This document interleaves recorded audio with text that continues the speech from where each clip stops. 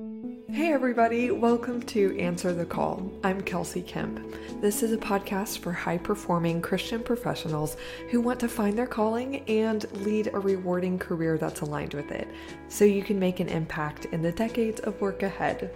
Today's guest is Julia Arpag, and I am so excited for this because she is a seasoned recruiter with over 9 years of experience, now serving as a talent team lead for Secure Vision, a really amazing agency.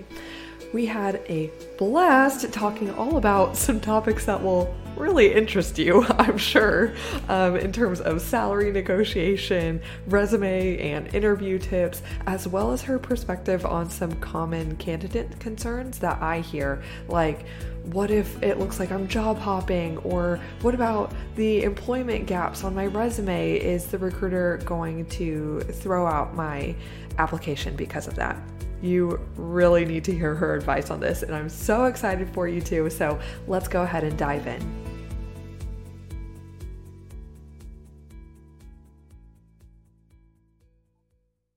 Bam, bam, bam, bam, party time. Hello, Julia. I'm so excited to have this conversation. Do you know how many years? Well, wait, how long is, I think I've been podcasting for like 2.5 years, something like that.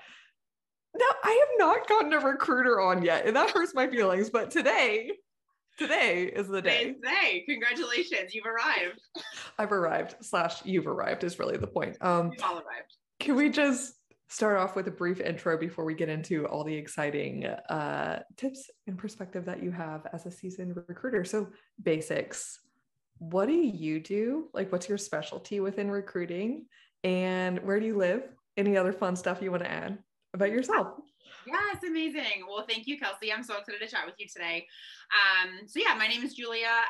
I've been in recruitment for about 9 years. I've been in corporate recruitment for about 5. And currently I've pivoted to focusing exclusively on software recruitment. So I recruit anything from software engineers to lead marketing experts to heads of growth to product, anything kind of in that world. I live in the Atlanta area with my wonderful husband, my 1-year-old son, 3 foster kids, and 2 rescue dogs. So my house is hilarious. It's a good time. So wild, but so fun sounding. All right. Like I've covered, we have like a way too ambitious list of questions that I'm dying to ask you. So I'm kind of thinking in 3 buckets.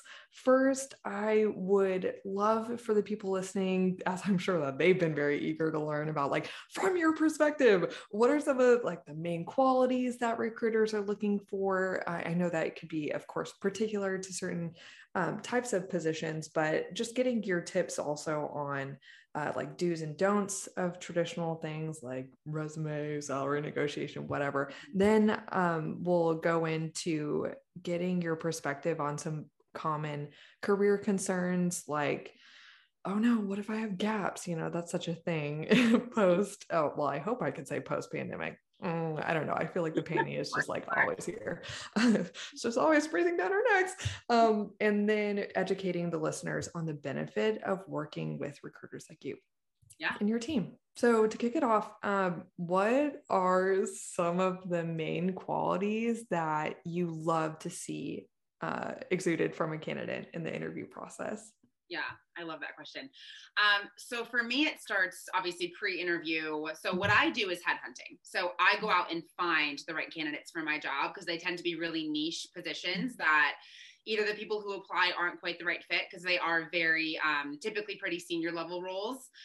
So then I'm going out on LinkedIn, using my, LinkedIn recruiter magical things and going out and finding the right people. So what I look for often is like a pretty intensive checklist of years of experience, type of experience, tech stack they've worked with before. Like I said, I work only in software. So I'm typically looking for specific industry related experience that my candidates have. And sometimes even specific companies they've come from, just depending on the clients that we're working with and who they'd like to see their candidates come from. But then from a personality perspective, I mean, engagement is always the key. Like, no matter what your role is, you're always going to be able to, or need to be able to communicate. You're always going to, need to be some kind of people person, like where maybe you're not the most extroverted person in the company, but you have to be able to work well with your team, have a good working relationship with your peers and your boss. So in the interview process, you're typically on your best behavior. So if you can show me that you're a strong communicator, then I feel confident putting you in front of my client to be considered for the job that you're interviewing for. I love how you answer that, because it reminded me of some dating advice that I've gotten. Like, hey, like the first 3 months or so, someone is literally on the best behavior of their entire life. Yeah. So, maybe just like be more cautious with that. And that's the same with the interview process. Like, you're not going to assume that they'll become more people-y like later. Yeah. Like, exactly. Like basically what you see during the interview is the best you're ever going to get. So as a candidate, like, please make sure you're putting your best foot forward, because I am using that to go to my client. Wow. That's insightful. That really is. This was a question I got from someone who follows along with me on Instagram. They were asking, how many people just actually negotiate their salary? How common is it? I'm assuming most that's initiated after written offer is received. Yeah. Actually come back with another request.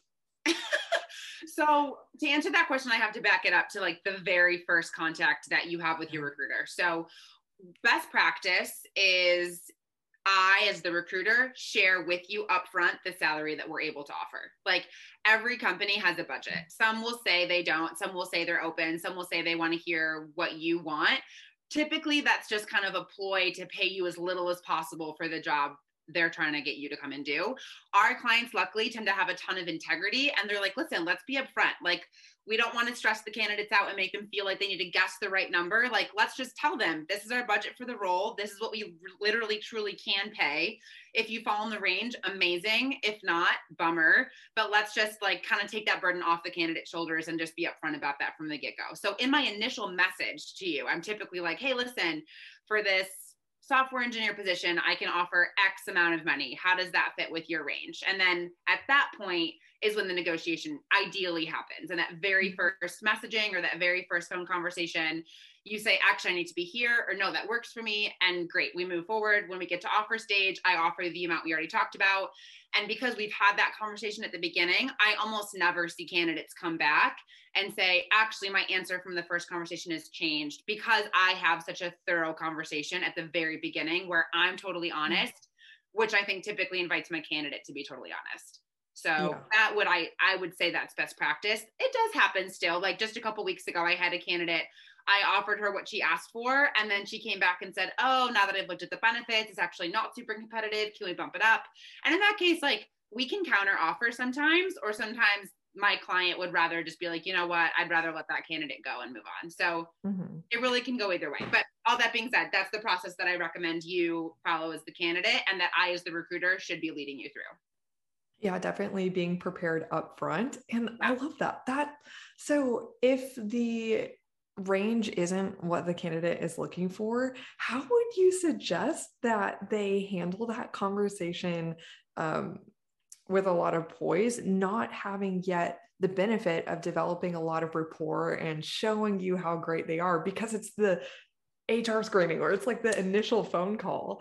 And so they don't even have a lot of leverage yet to be able to say, actually, I was looking for 20K more. Kind of like buzz off at that point. Right. So it honestly depends. So like as the candidate, if you just like literally need a job, like you got laid off, you're, for whatever reason, you're not coming into this interview with the upper hand potentially. Right now it's a candidate market. So I hope that, you are being able to come in from a perspective of power, but if for whatever reason you're not, and you do need to be able to be flexible on your compensation, I would say, okay, like I was ideally targeting more like, to your point, 20K higher. I'm still interested in the job and would still love to have these conversations and see if it is a good fit otherwise. Just to kind of see, if it is a mutual good fit for the two of us.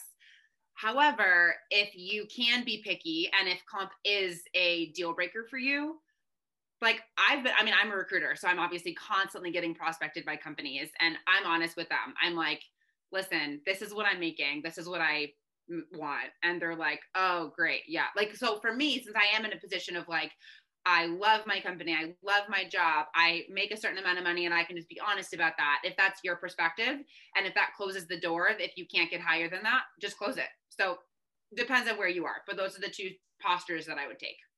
Yeah. I really appreciate that a lot. I'm okay. This is so crazy because I watch a lot of, I guess in my market research, I've read a lot of articles, listened to a lot of interviews, and watched a lot of YouTube videos.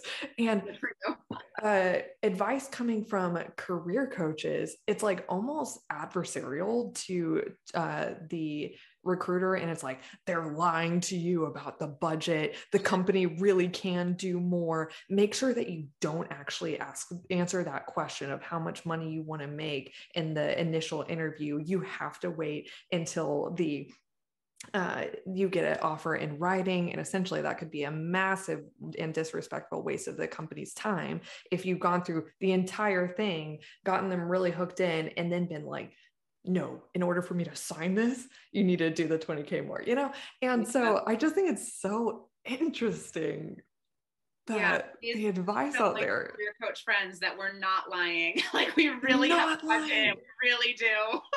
Yeah, that's why I'm especially excited for this interview, because I feel like candidates have this mindset of like recruiters are, well, it's dehumanizing the recruiter just as much as some candidates assume that recruiters are dehumanizing them. But recruiters have a really hard job. Like y'all talk to so many people and are working hard to find the right candidate for, like, you want people to be happy in those positions. Yes, 100%.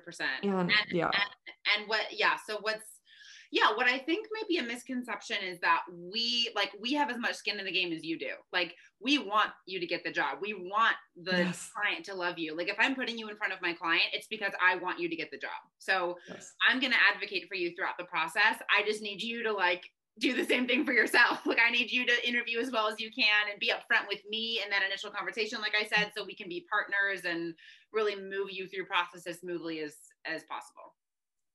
Amen. All right. I would love to get some of your other do's and don'ts on things like resume and emailing. Like a lot of people, I hear the best strategy some people have to deploy after applying for a job. They're like, okay, so the one thing I know to do to stand out from the crowd after dropping my resume in and answering whatever questions are in the application portal is I'll figure out who the recruiter is and pretty much email them like, actually, I'd love to hear what messages you get, like, hey, I applied for the job. Really I just want to affirm my interest in the position, because obviously you want the job. And like, please interview me. How do you feel about, or also how often do you get messages like that, and what kind of post application messages are actually ones that an approach you would recommend? Yeah.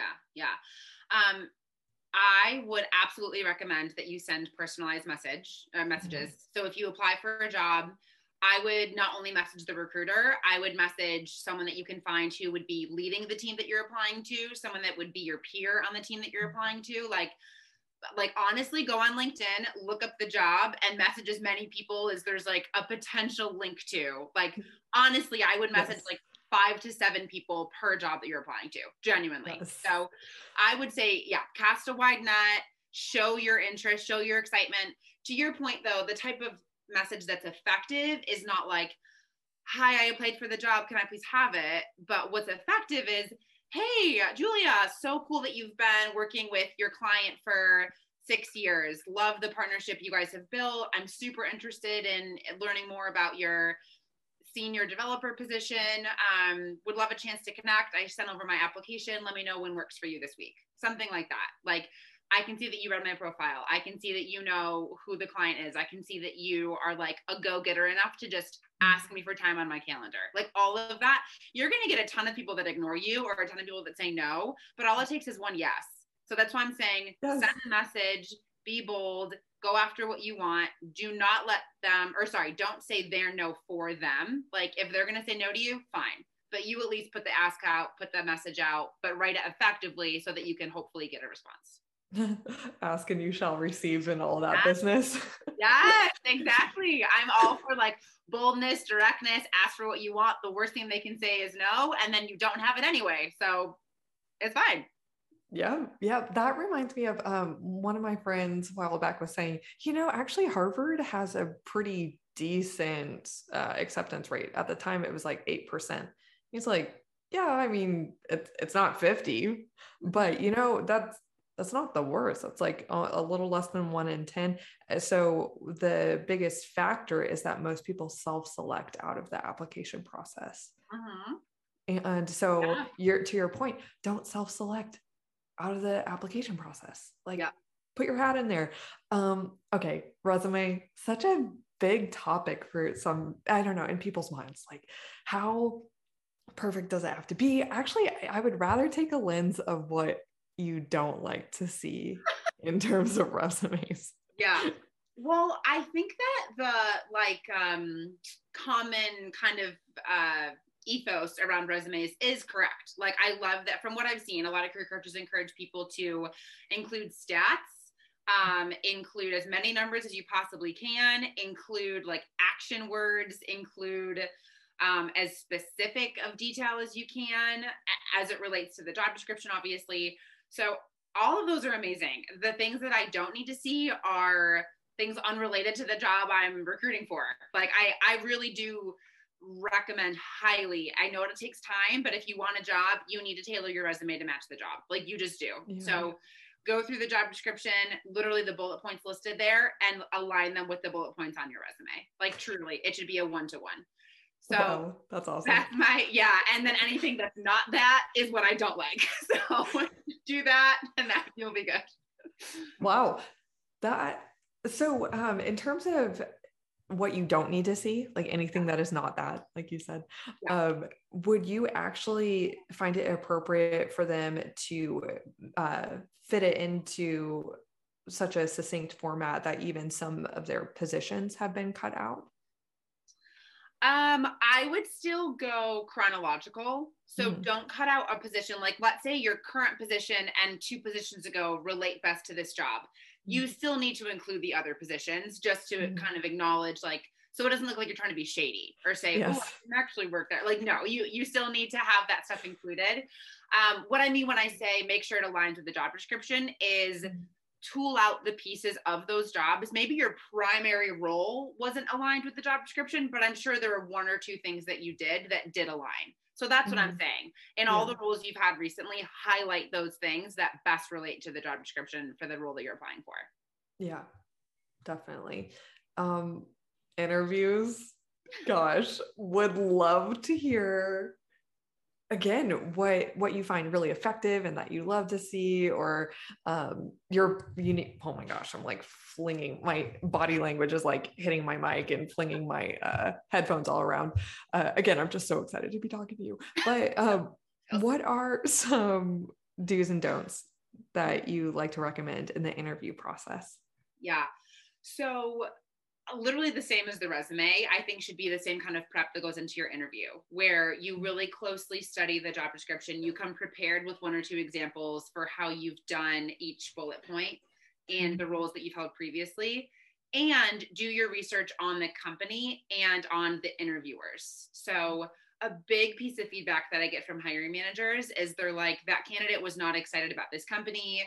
They didn't know what we do. They didn't know who I was. Like they want to see that you're so jazzed about this opportunity that you have like LinkedIn stalked them. You have read the blog post that their company founder wrote last month about how they're breaking into this market to do this thing. Like they want that kind of detail.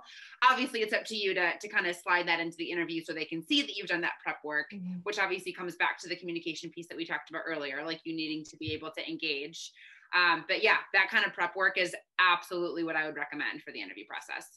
I love how none of this is rocket science whatsoever, but it's just hard work that not everybody does.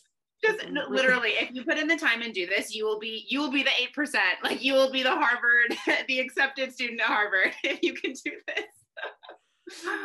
Yes. Oh my gosh. Thank you for all your advice on that. To continue I would love to get your perspective on common concerns of like, what will the recruiter think if they see short job stints, one or more of those on my resume? That meaning different things to different people, but maybe 6 months to a year or less than 12 months within a job. And what do y'all, as recruiters, if you could speak for yourself or your team, actually think about that? Yeah.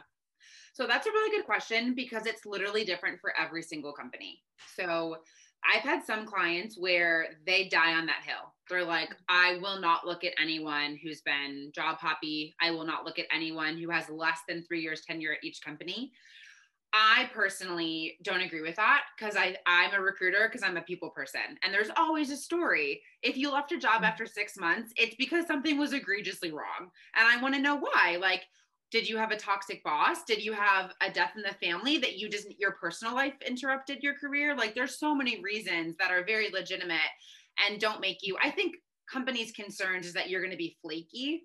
But there's all like, no person wants to do a bad job at work. No person wants to be in a bad fit for them. So if you left that quickly within 6 months to a year, there's a reason. So I personally love that most of the clients I work with understand that. And they would not write someone off because they had a couple short stints.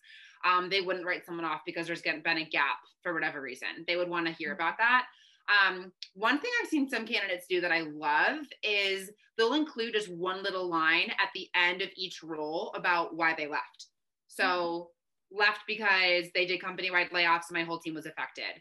Left because I got this opportunity to do this thing that I really wanted to do. Left because management was going in a direction that I didn't agree with, so I transitioned. Like literally one line makes my job easier so that when we jump on our call, I already have that context. I can dig in more if I want to, but I'm not sitting there trying to like figure out why 6 months here, why a year and a half here, why 4 years here. Like you have already told me. Yeah. And especially if you were following all of the advice that you gave before about making your bullet points like a one-to-one super relevant. And then in the interview process, displaying your excitement and the research that you've done, all those other little details just fade into the background. That would be such a small part of the conversation. Yeah. Exactly. Or not a part of the conversation at all, because in the initial talks with you and your team as the recruiters, you've already maybe communicated, I don't know exactly, but like, yeah, it's not a big deal, or that was just because, you know, XYZ thing that's not worth a bunch of airtime. Yeah. Well, we would know what we would know what our client stance is. So we wouldn't even interview, like say it was a client who's like, I can only consider candidates who have minimum 3 years at each company. I'm not going to waste your time. If I do see you have shorter stints, I'm just not going to interview you for that job because I know that client will say no. Luckily, I work with a lot of different clients. So there is typically someone who is more open to that and would be able to talk to you if it is a good fit in other ways. Yeah. And what about gaps? We talked about short job stints, but gaps in employment. Do you see that as a disqualifier a lot of the time? Or what has it been like in seeing potentially more people with gaps post-pandemic? Mm-hmm. Yeah, that's been really interesting to navigate. It really depends on how long the gap is and what the reason for it is. So a gap in itself is never a disqualifier, ever. A gap that's several years would at least merit a conversation, especially if you haven't worked again since that gap. Like, say you left the workforce 4 years ago for whatever reason. That's such a hard sell for me as a recruiter to go to my hiring manager and say, hey, I know we're comparing this person who hasn't worked in 4 years to this person who has. And they have the same experience and they have the same skill set. As the client, I mean, from their perspective, it's like a safer bet to go with the person without the gap. So if you do have a gap for whatever unavoidable reason, highly recommend you have like a very succinct kind of baked out reason why that you explain tactfully and respectfully. B, that you're doing whatever you can to kind of continue to hone your skills in that area. So for example, like you're taking a class or you're, oh, like LinkedIn has so many certifications. You're doing a certification. Like there's so many ways that you can basically like kind of fill that in with, these are ways that I'm pursuing education in this sphere, even without having employment in this area right now. Yeah. So you gave the example of multiple years and not just like, oh my gosh, it was like a month and a half. Oh between God, jobs. that like doesn't even matter. Oh no, when I like say the amount of people though that I hear that are insecure about that. Oh my gosh, they should not be. Oh God, if by gaps you mean a month, 2 months, 3 months, don't even stop. That's not even a thing. Oh God, no, yeah. I mean, unless it was like for some insane reason, we're like, I don't even know. But yeah, I mean, typically a month, 2 months, 3 months, especially with COVID, like I'm surprised when I don't see someone who had like a March 2020 to September 2020 gap. Like that's pretty normal. So I wouldn't know. Oh my gosh, your clients need to know that is not something to even like come prepared to tell me what happened for sure. But there's almost no recruiter or hiring manager who would look at that and have legitimate concerns about that. They don't need to worry about that. I think that you really just set a lot of people free from some anxiety they did not need to have. I think even more granularly, the concern I hear a lot is, well, I'm really feeling like my job, I'm in a busy season. It's just not actually possible, given the other things that I have going on in life, to carry out a thoughtful job hunt while I'm seeing red and my team is in Mayday mode. And this is so toxic and I just need to leave. But I'm so scared to not have something else lined up. It's not because of their financial situation in many cases with the people I'm speaking with. It's just the perception that how would I explain to a future employer that I'm unemployed? Like they're not willing to take on that identity, it feels like, for any amount of time. And they perceive that quitting without another job lined up would just be inexcusable to an employer. But I'm assuming that's really not the case. No. I've talked to a ton of candidates who did exactly what you just said. They were like, I can't do this anymore. Like, I know this job is not the right fit for me. I know there's something better out there, but I cannot give it my time and attention while I'm in this toxic environment. So no, that would never be a red flag. I would say where it does become a red flag is if they, for whatever reason, like that search goes on for like a year plus, that would give me pause as far as like, like if you've been adamantly searching for a job for over a year, I'm curious about kind of why, like, where's the mismatch here? Like, why have you not felt comfortable taking on a new role, and why has the company not felt comfortable taking you on? That would be a question. But I mean, obviously, you know, from your work, it's typically more like 3 to 6 months max that you're really running, especially if you're doing it full time, probably less. And your space is so much better. I mean, you know, like work-life integration, like your mental health so impacts your job search. So if you're in a better headspace, so if you're in a better headspace from quitting your job, it absolutely behooves you to do that. Yeah. Amen. Oh, I love that. Okay. Yay. I just can picture like, you know, gallery view in Zoom where it's like everybody's faces at once. I just pictured all these people that I've spoken with that are taking a collective sigh, like, okay, wow, I could quit my 90-hour a week job so I could have some mental if you're working 90 hours a week, you quit yesterday. Like, go, be gone. You do not need to do that. Hear me say, throw your badge in the fit. No, actually, don't throw your badge at anybody. Like, don't burn any bridges, but like you can bless and release. Yes, I love that. Bless and release. Bless and release. Okay, the other question I have in this arena is another way I hear this phrased a lot as a question is, how can I stand a chance as an applicant for a job in which I don't meet all the requirements? Dun, dun, dun. I know that we were talking about this before because you were contracted oftentimes to like that company. They are getting a premium service. You better believe they're going to get somebody with all of the requirements met. But I'm still curious to hear how you respond to this, like from a candidate's perspective. How can I stand a chance? Yeah. So like I said before, I'm a firm believer in don't say there are no for them. So even if you only hit 50% of the qualifications or 75%, you know, if you don't check every single box, still apply.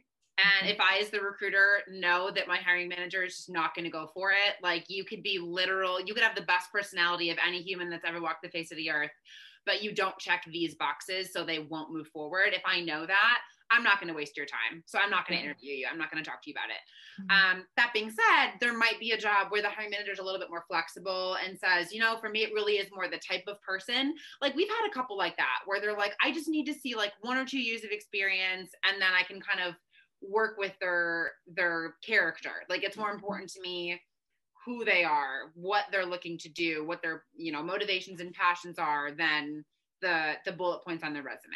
So you never know what type of company it is unless you're in it. So I would just apply, like hope for the best.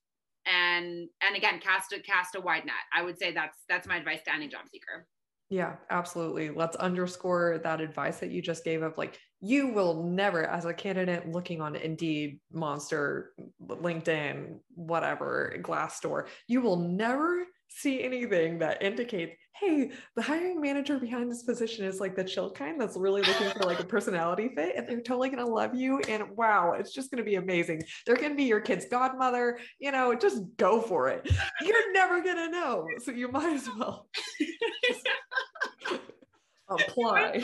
Try and hope that you come across that person. Yeah, seriously. Because, you know, there are plenty of openings out there that you'll be able to bridge the gap. Last bucket of questions. Can I just say, I cannot believe how efficient you are. Okay, let me redact that. I can absolutely believe how efficient you are at answering these questions because of how, just given the nature of your work. You get it. I can't believe this. Okay, we're hitting a home run, actually. Third bucket of questions is all around, oh my gosh, I never sound this like robotically outlined, whatever. Here we are. Happy Monday. It's that Monday energy, I think. I would love to educate listeners on the benefit of working with a staffing agency or a recruiter, because most people I know are not utilizing that grand opportunity to really get in with a specialized agency that's recruiting for the roles that they want to have, and to have the chance for someone to be advocating for them. Like one client I worked with, he's so smart. He doubled up. He was working with me and a recruiting agency, and I was prepared to help him with the salary negotiation bit. And he was like, no, actually, Michelle got my back. Like she negotiated it up $30,000 for me. And I was like, what the heck? That's amazing. That's crazy. So anyway, how can working with a good recruiter benefit a candidate's job search? Yeah. So like you said, it's basically just like more advocates. So like, yes, work with a career coach, but also work with as many recruiters as you want. Like if you know that you want to work in a specific industry, like there's so many niche agencies that work in marketing, or like in my case, work in software, or really whatever you're looking to pivot into, there's an agency for that, or probably multiple agencies for that. So again, I would just do a Google search, find me agencies that kind of fit the niche that you're trying to move into or trying to grow in, and just message those recruiters on LinkedIn. Like same as we talked about for when you're applying for a job, go ahead and reach out to the recruiters. Again, personalize it. Make sure they know that you looked at their profile, know who they work for, why you're reaching out to them specifically, and just ask for a call. Ask if you can be considered for the roles they have open right now. And one benefit is that the recruiter is typically paid by the client. So their service to you is free to you. Like they are working on behalf of their client. Their money comes from the client. Typically they get a bonus for placing you. So they are very motivated to help, if it's going to help their client, to help you get a job there. So it's a win-win for you for literally no money. So I feel like you should definitely be working with recruiters. That's what I've been trying to say. Yes. And I hate how some people I talk to, they're just like, yeah, recruiters message me on LinkedIn all the time. I'm like, should you be so lucky? They're literally trying to help you. I'm annoyed by that. You're welcome. Please respond to me. That's me messaging you, and I'd like to give you a job. So, oh, sorry for bothering you, Brad. Come on. Sorry, that was came on a little strong there, but yeah, I understand that certain jobs or people in certain positions or sectors, they get really heavy hit with a lot of offers, but still. And I get it. Like, let me say, as a recruiter, I even get messages from recruiters that I'm like, you did not read my profile. So I get that it's frustrating if you feel like your recruiter is just like mass messaging you and not sending you a message that's actually tailored to your experience. Like, I literally got a message on Friday asking if I wanted to work as a full stack software engineer. I'm like, no, that would go very badly for your company. I would take it. I don't know anything about software engineering. So, like, yes, I totally get that. If a recruiter just like blasting out messages, that's frustrating. But like, I promise when I reach out to you, I've read your profile. I literally, what I do is I include the name of the company you're currently at. So you can see I read your profile. I know where you're coming from. I'm specifically reaching out to you because I think this could be a good next step for you. So those are the recruiters that I would definitely take a second glance at. The ones who include some kind of personalized note, and the ones who are upfront about, like I said, like compensation, culture of the company, specifics around the role. Those are the messages that I would pay special attention to as a candidate. Yeah.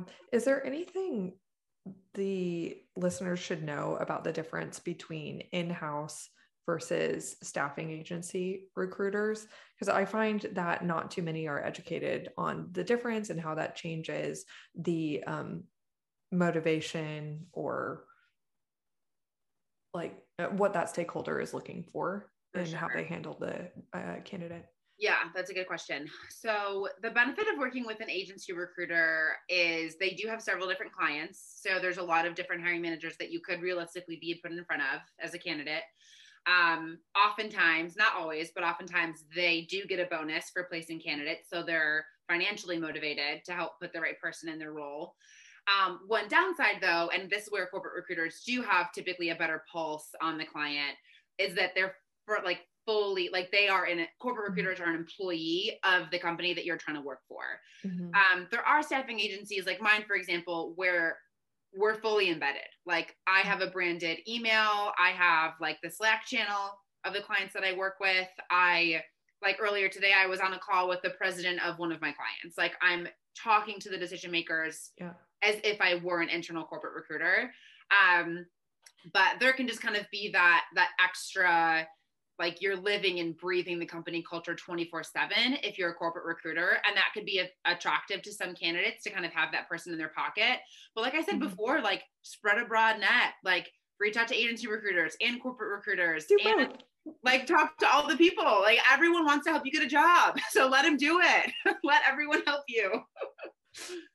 Yeah. Wow. I love this. Just is more of feeding into my generally optimistic view of life of like, there's so much that is conspiring for your good. If only you would just be open with what you're looking for and tell people how they can help you, whether that's, business owner at church, maybe they have a big network, connect with them. They can put you in touch with people, reach out to agency recruiters, reach out to in-house, reach out to people at that company that you're interested in working for, get their advice. They will probably get a decent kickback if you end up getting hired because of internal referral bonuses. That's another thing that a lot of people don't realize, that you could pay for someone's trip to Hawaii by just reaching out and being like, hey, can you, if you build rapport, then make a request or make it known that you're looking to work there and they might be able to help. Yeah, exactly. 100%. Amen. What are some misconceptions that you think typically, if you have any insight into this, that you think typically holds candidates back from working with recruiters, I guess especially in the agency sense, where they can help you explore multiple roles with multiple different clients that they might have? What do you think holds candidates back from that? Probably a concern that the recruiter doesn't know a lot about the company. Like, since they are not a fully embedded internal employee there, maybe they're like, well, you can't really help me because you don't really know it as well as a corporate recruiter would. Which, like I said, I mean, that's not the case with my company, for example, but I think that could be a misconception and that could be a concern. Obviously recruiters have kind of a negative reputation as far as people are like, oh, you're, like we just talked about, you're just like mass messaging, you're not being thoughtful or careful in your day-to-day job, like you ghost candidates, you aren't really there for the candidate. So I think there's probably a feeling of, why would I reach out to you? You're not really in it for me. Like, you're not going to help me get a job. And I do want to be clear, like, yes, we are beholden to our clients. Like, our number one priority is we need to find the right person for the role that the clients are filling. That being said, there's never a need to ghost your candidate. Like, if you're not a fit for the job, I'm just going to tell you.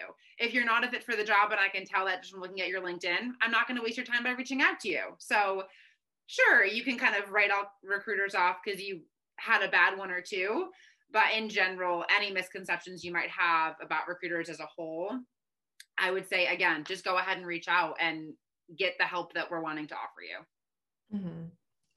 What should candidates be prepared with before reaching out to a recruiter?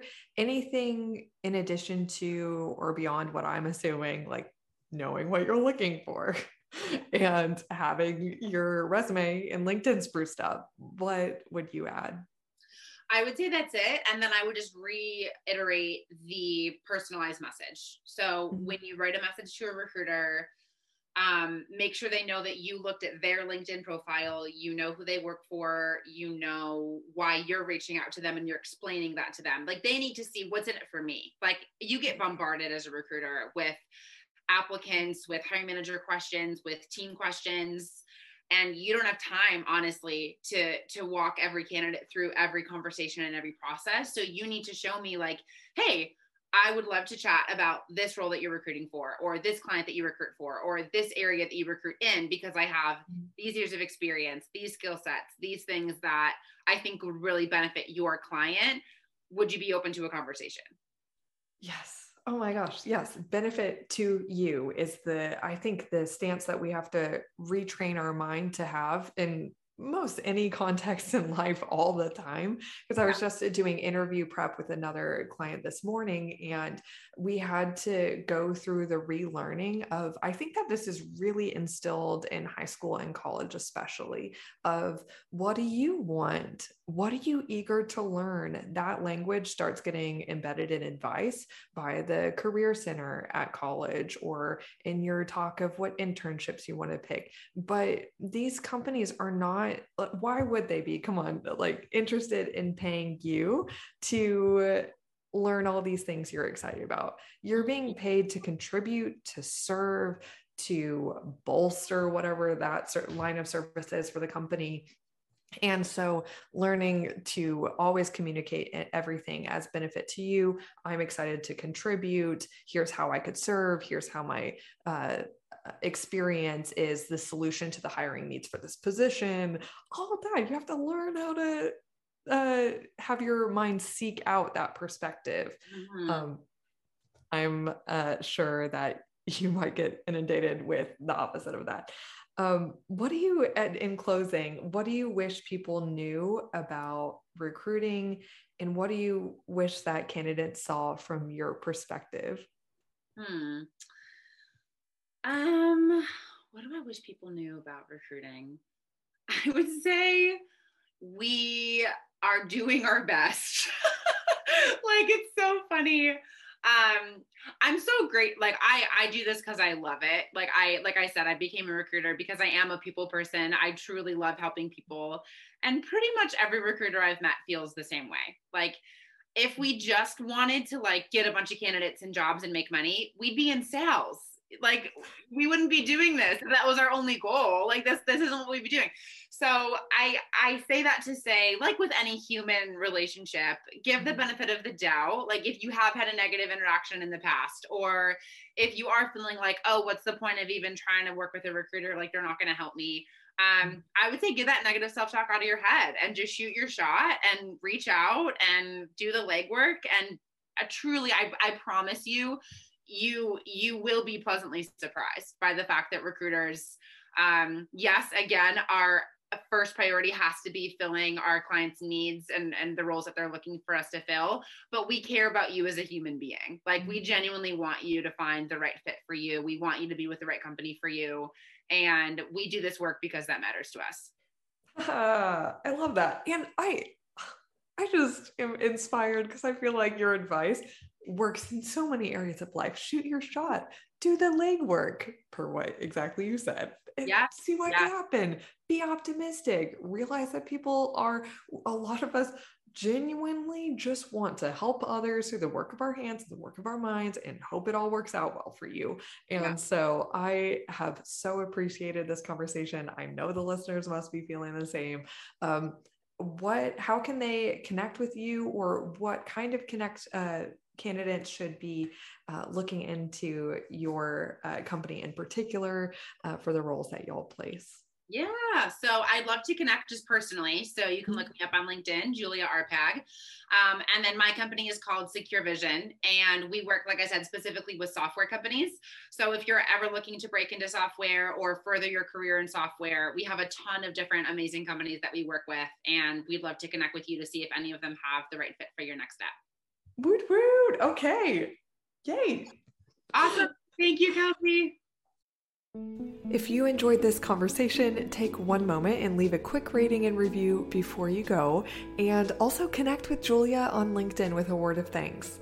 If you would like to work with me to discern what you feel called to do and practically land a great job that's aligned with it, you can apply for one of my one-on-one coaching spots for high-performing Christian professionals who are interested in making a meaningful career move in the next 3 to 6 months, whether that's landing a job at a company you admire or pivoting into a new career path altogether. You could head to my website and apply for a free career strategy session with me at kelseykemp.com/services. The program is selective and spots are limited. That's kelseykemp.com/services.